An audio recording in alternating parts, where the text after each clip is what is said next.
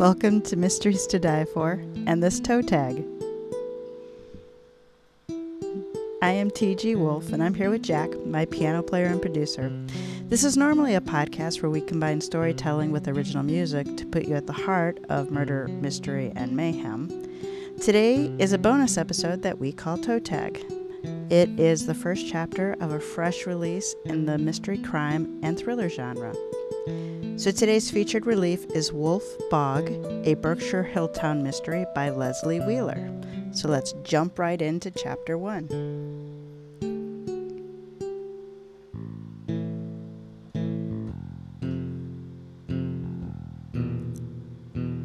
The hike to Wolf Bog seemed like a good idea at the start. Catherine Stinson certainly enjoyed the first part. The walk through the forest provided welcome relief from the August heat and offered fine views, first of Many Acre Lake, and then of Indigo Pond, with glimpses of stone walls and old foundations buried deep in the woods. But to reach Wolf Bog, the party of 6 had to leave the wide, well-marked trail under a canopy of dappled light and follow a narrow, overgrown path that was out in the open, exposing them to the sun's scorching rays and attacks by insects, and prickly plants. Then, all Catherine could think of was the classic childhood question, are we there yet? Did any of the others trudging single file ahead of her share her discomfort? Not their guide, Wally, a.k.a. Rufus Wallingford. A tall, distinguished-looking man in his 70s with a handlebar mustache worthy of Mark Twain, he'd grown up on the edge of the vast expanse of wetlands known as Many Acre Swamp and knew the area very well. Still, it was strange to see him in hiking clothes instead of the tailor suits and bow ties he wore as an attorney. Definitely not Charlotte Hinckley, the second in line. Tall like Wally, with a cap of silver hair, she spent years in the rainforests of Madagascar studying lemurs. Currently, she served as executive director of the New Nottingham Land Trust and, together with Wally, had organized the hike. And probably not the person who followed Charlotte and had become her shadow lately. A combat veteran of the wars of Afghanistan and Iraq, Steve Reichart was used to roughing it. Next in line was Hal Phelps, Catherine's neighbor on Rattlesnake Hill in New Nottingham. A summer resident of the Berkshires and a good-natured sort, he most likely would have preferred to spend the afternoon on a photo lens but came up to support his wife.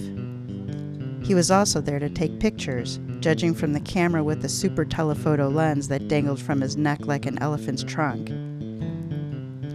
Betty Phelps, who brought up the rear, was petite and well-groomed. She would have preferred an afternoon of tennis or shopping, Catherine thought. She and Betty had bonded with Charlotte during a battle against a real estate developer bent on turning the property Catherine rented into an upscale development. Betty even referred to Charlotte as their fearless leader, an apt nickname given how much she and Catherine admired Charlotte. Catherine doubted that Betty would complain out loud, though her makeup, which had begun to run in the sweltering heat, gave her away. Catherine stopped to wipe her sweat-beaded forehead with the handkerchief and take a long drink from her water bottle. Catherine stopped too. You okay? Yes, Betty said, but I hope we get there soon. Wish we hadn't picked the hottest day of summer for this hike. When we reach the bog, I want to jump in the water. Better not, Hal said, joining them. With more muck than water, a bog's not a good place to swim. Hal's right, Charlotte said, as she strode back to them, trailed by Steve and Wally. Betty swatted a mosquito away. Remind me why we're going there? Wolf's Bog is a special place, Wally said. It's one of the few remaining examples of a natural New England bog. And what exactly is a bog? Betty asked. Good question, Wally said, obviously happy to share his knowledge. Imagine a basin carved out by glaciers millions of years ago. He formed a bowl with his cupped hands. Now, over time, the basin fills with water, creating a lake. Sphagnum moss and other plants spring up along the lakeshore. The plants decay and fall into the lake until they cover its surface. As layer upon layer of decayed plant matter fills the lake, it forms a soft, spongy soil called peat. He turned one hand over and the other several times to indicate the pileup of dead plants. And voila, you have a bog. Peat's the stuff they sell in garden shops, Betty asked. Pretty much so, Wally replied. Shall we continue? They forged ahead, and 20 minutes later, Wally directed them to gather on a stretch of high ground above the bog. Before them lay an expanse of water, floating had receded due to the drought. Wally pointed at the vegetation with his hiking pole. Those masses of floating plants you see are Wally pointed at the vegetation with his hiking pole. Those masses of floating plants you see are called bog mats. They're fragile and easily damaged. Charlotte's brow binoculars to get a better look lifted his binoculars when Charlotte cried out, "Oh my God, it's a body!" Pete at the edge of the water. Wally had barely lifted his binoculars when Charlotte cried out, "Oh my God, it's a body!" She took off. Wally had barely lifted his binoculars when Charlotte cried out, "Oh my God, it's a body!" She took off towards it. "No, don't go there!" Wally grabbed at her, but she eluded him. When Charlotte was almost to the body, if that's what it was, she began to sink into the bog. She waved her arms and twisted her legs, trying desperately to get out, but her struggles only made her sink deeper. Catherine's heart seized. They had to rescue Charlotte, but how without getting stuck themselves? Rushing past Wally, Steve started down the slope. Wally caught him, pulled him back, and handed him over to Hal Phelps. "You stay put. Everyone else, too. I have experience hiking around this bog, and I think I can get her out." "Stop struggling and keep calm," he called down to Charlotte. "Help is coming." Wally made his way carefully to where Charlotte stood, caught in the mire. He tested each step before putting his full weight on it, backtracking when he deemed the ground too soft. When he was a few yards away, he stopped. "This is as far as I can safely come," he told Charlotte. He extended his hiking pole and she grabbed it. On his instructions, she slowly, and with great effort, lifted first one leg and then the other out of the muck and onto the solid ground. Wally guided her back to the others, following the same zigzag pattern he'd made when he descended. Charlotte went with him reluctantly. She kept glancing back over her shoulder at what she'd seen at the water's edge. Catherine trained her binoculars on that spot. Gradually, an image came into focus. A body was embedded in the peat. The skin was a dark reddish brown, but otherwise it was perfectly preserved. Bile rose in her throat. Charlotte moved close to Catherine. "You see him, don't you?" Her face was white, her eyes wide and staring. "See who?" Wally demanded. "Denny," Charlotte said. "You must have seen him too." "I saw something that appears to be a body, but," Wally said. "So there really is a dead person down there?" Betty asked. "It looks that way," Wally said grimly. "But let's not panic. I'm going to try to reach Chief Lapsley, though I doubt I'll get reception here. We'll probably have to leave the area before I can." "We can't just leave Denny here to die," Charlotte wailed. "Charlotte," Wally said with a pained expression, "whoever's down there is already dead." She flinched as if he'd slapped her across the face. "No, I'm telling you, Denny's alive." She glared at Wally, then her defiant expression changed to one of uncertainty. "Dead or alive, I'm to blame. I'm staying here with him." Her jaw jutted upward with a determination. She turned toward the bog. She'd only taken a few steps before the men closed in around her, blocking her way. Charlotte glanced wildly at them. For a moment, Charlotte thought she'd try to break through. Instead, Charlotte's head lolled and her body swayed as if she were struggling to keep her balance on the deck of a storm-buffered ship. The next instant, she collapsed onto the ground. "Oh my goodness," Betty cried. "Is she all right?" Kneeling beside Charlotte, Wally felt for her pulse. She's fainted. Someone give me a hand." Charlotte had fallen onto her side. With Steve's help, Wally gently moved her back so she lay flat on her back. He stroked her arm and spoke her name. Gradually, Charlotte came to. Her eyes fluttered open, then closed again. Wally drew the others aside. "I think she's going to be okay," he said in a low voice. "But to be on the safe side, we should have a doctor look at her." Hal, you stay here and guard the body until the police arrive. I'll wait for them at the entrance to Many Acre Swamp and guide them to the bog. Steve, you take Charlotte to Fairview Hospital in Great Barrington. I'm coming with you, Catherine told Steve. What happened? Where am I? Charlotte murmured. Wally returned to her. You fainted, my dear, probably because of the heat and lack of hydration. When you're ready, Steve and I will help you sit up and drink some water. Then, again when you're ready, we'll help you to your feet so you can leave this place.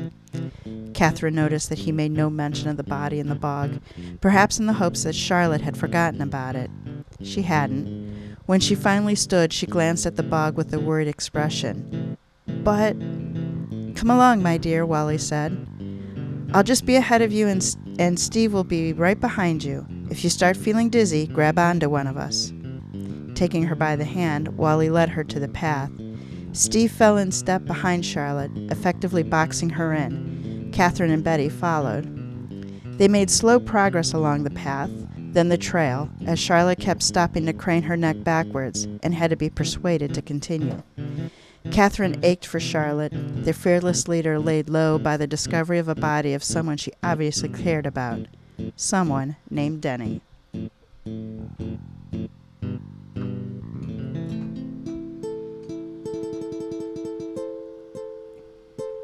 And that, my friends, is Chapter 1 of Wolf Bog by Leslie Wheeler. So who is Leslie? She is an award-winning author of books about American history and biographies. Leslie turned to mystery writing to give herself some freedom to make things up.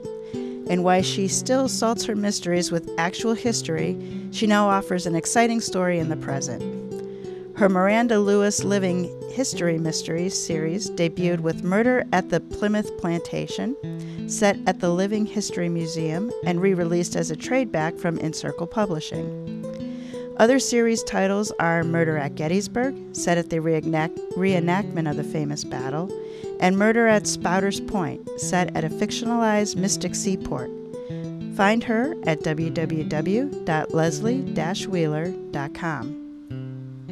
Now, from July 1st to July 31st, 2022, Wolf Bog is on tour with Partners in Crime. Check out the tour link in the show notes for content and more information. All right, so now I'm going to give you my review of it.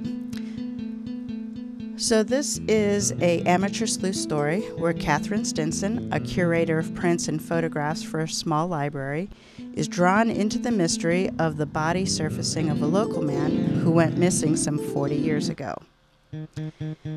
So rating Wolf Bog on a 5-point scale against The Perfect Amateur Sleuth, I give this a 3.75. Yes, I like my decimal points. So strengths of the story, the pacing is deliberate and continuously drops breadcrumbs throughout as the book winds through two main storylines. The planning and detailing of the stories were well thought out and executed. The setting of a small town in the Berkshires provided enough detail to be able to, feel the place without being overly descriptive. The characters are very likable, and they can easily become the type of friends that you want to return to story after story. And I think this one, if I'm not mistaken, is the third in the Berkshire Hill town. So there's a lot of opportunity here to get to know Catherine and her friends. Now, I hadn't read the previous book, but I thought Wheeler did an excellent job of providing enough context for me to understand what the relationships were without going into a total 2 or 3 page synopsis of the prior books. I really like the way she did that. This book is very well written and it's free of errors. Where I thought this story fell a little bit short of the ideal. So Wheeler created an interesting but challenging story, with part of it rooted 40 years in the past and part of it rooted in the present. So to meet the ideal, the elements of the story had to have strong logic in character behavior in both time periods. And when you get to the end and look back over the entirety of the story, the question is, do the actions of all players, not just the hero, not just Catherine, our key narrator, do they all make sense? So I thought Catherine did a really good job of covering up the original crime. I mean, after all, it hasn't been resolved for 40 years. But because she did so good a job of that, there was little to work with in modern time. So as a result, I thought Catherine, who, again is our lead here, worked less as a sleuth and more of a narrator, sort of ushering the story along, but not maybe actually solving the mystery as much as an ideal amateur sleuth would. So bottom line, Wolf Bog is for you if you love small town mysteries with the lovable, quirky, likable characters that come with them. If you like your stories, very deliberately paced, if you're more into plot, less into action, and if you're a fan of the Berkshire setting, there's a lot to like in Wolf Bog. So Jack, that brings us to a wrap of Wolf Bog. Thank you everybody for joining into this toe tag. Check out Leslie Wheeler's Wolf Bog book, as well as the others in the Berkshire series, and it sounds like she has quite a backlist of mysteries set in real history. Jack is enjoying playing with all 88 keys today.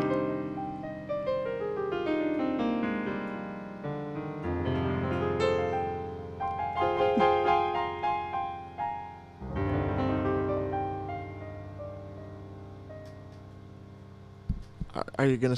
Am I supposed to stop? No, you can keep going as long as you want. I didn't know if we were done. We are done. Okay.